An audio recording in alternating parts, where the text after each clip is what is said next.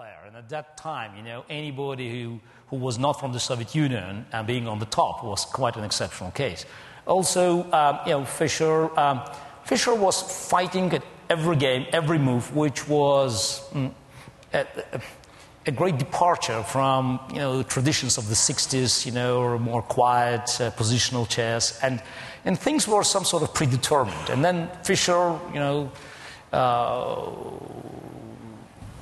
comes out of the blue and just beats everybody. Then he disappears again in 1967. He drops chess for 3 years. Then he comes back in 1970, and then he began winning all the tournaments. I think it was more of his presence at the board. Have you ever had an encounter with him of any kind? No, never met him. When he quit chess in 1972, played the last official match, I was 9 years old. Mm-hmm. But already quite good. No, I made the first category, which was pretty good by the Soviet standards, and that's why I remember the atmosphere among the chess players. And it's for us, it was a great trademark. If Fischer played such opening, that was really a good recommendation. So I belong to a generation that learned from Fischer. Mm-hmm. And I think, Fischer, as I say in Capsule, he ended up a great period of chess. So he was a leader of few generations that was culminated in early 70s. So Karpov was already a new generation. But Garry, you're quoted somewhere as saying, if I remember correctly, that Bobby Fischer created modern chess, but to some extent he also destroyed it. That he had a destructive influence on the game.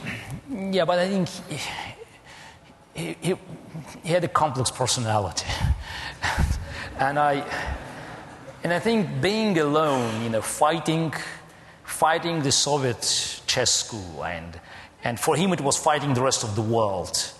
I think as being on this self-imposed crusade, I think he put his own mind ablaze, and I think he couldn't handle it eventually. But madness in one form or another is not unique to Fischer in chess. You've had, Alekhin and Akiba Rubinstein. No, I don't think Nimzovich, not exactly personalities that you want your daughter to marry. Yeah, obviously, when you look at the great literature, when you read Nabokov, Lucian's Defense, or Stefan Zweig, chess novel, mm-hmm. you can get ideas about chess players being, sometimes, in the outer space.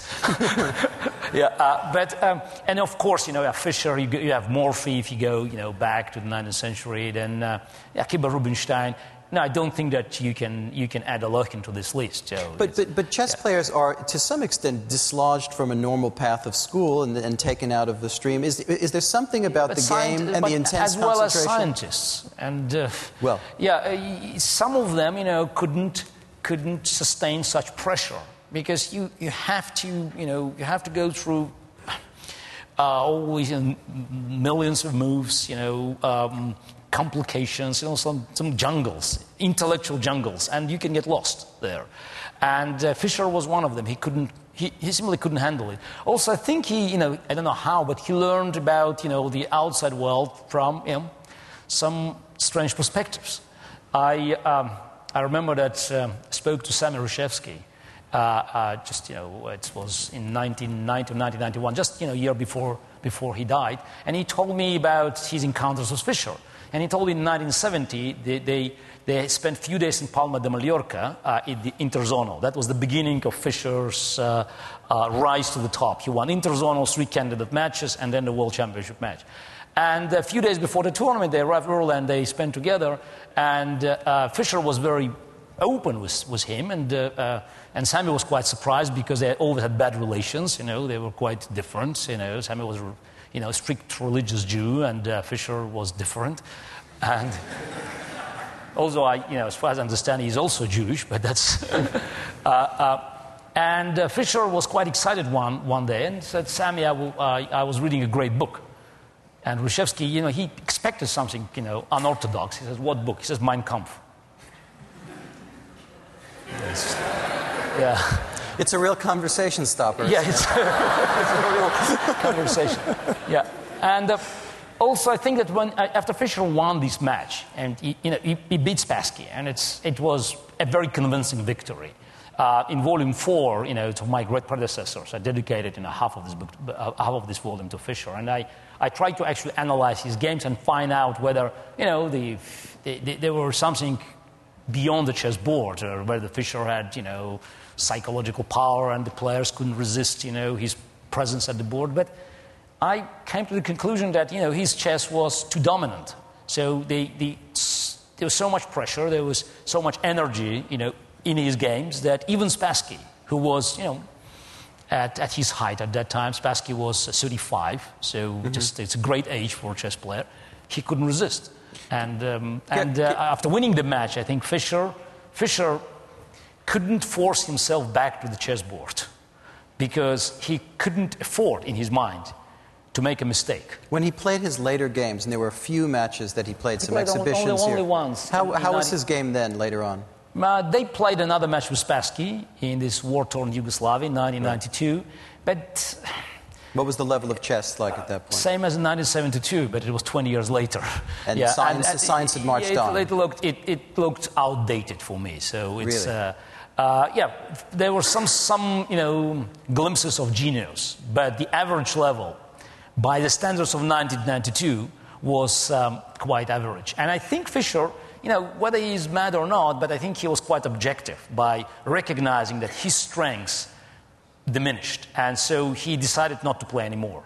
Garry, Muhammad Ali and other fighters have often talked about, they have a great historical sense of their own game, and they watch films and they figure out who they could beat easily and who not, and Ali would always talk, could I beat Rocky Marciano, and so on. When you look at your great predecessors, who would you have the most trouble with? And why? I'm not a big fan of comparing different times, different epochs, different geniuses. Because you think the game continues to go... Yeah, absolutely. It's just... accumulate in its knowledge? It's like comparing Einstein and Newton. Fischer played... It was close to me, so I said I was just already a first category player, also being only 9 years old. But still, it's a very different time. Karpov already started, from my perspective, a new era in chess. So, and that's why probably Fischer, I wouldn't say was scared, but I think Fischer was not comfortable by facing Karpov because Karpov played different kind of chess. Learning from Fischer, so every generation adds a lot from the previous generation, but it's some sort of a new mixture.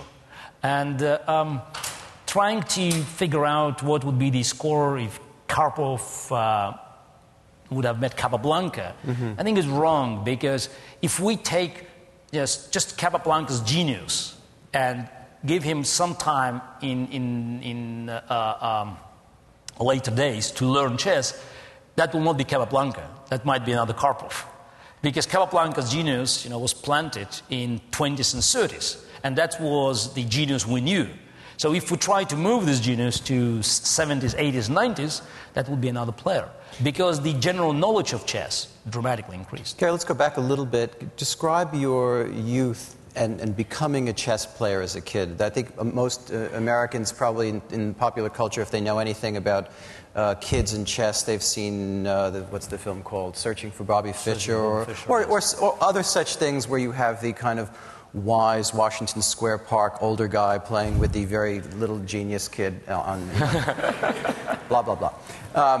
You grew up in the classical period of Soviet chess academies. What was it like to be a child in one of those places, and in the provinces too?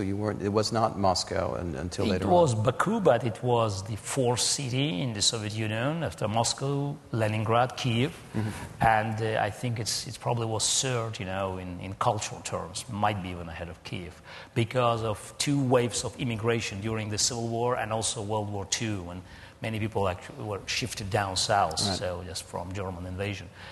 So Baku had great cultural tradition, and we had pretty good, not exceptional chess traditions, but because of this multi-ethnic culture in our city, which was a typical melting pot, and like in many other capitals, like in Yerevan, Tbilisi, and others in neighboring Armenia and Georgia, Baku was what would call imperial outpost. The Russian was a key language, and it was it was quite natural that everybody spoke Russian, and even people of different nationalities.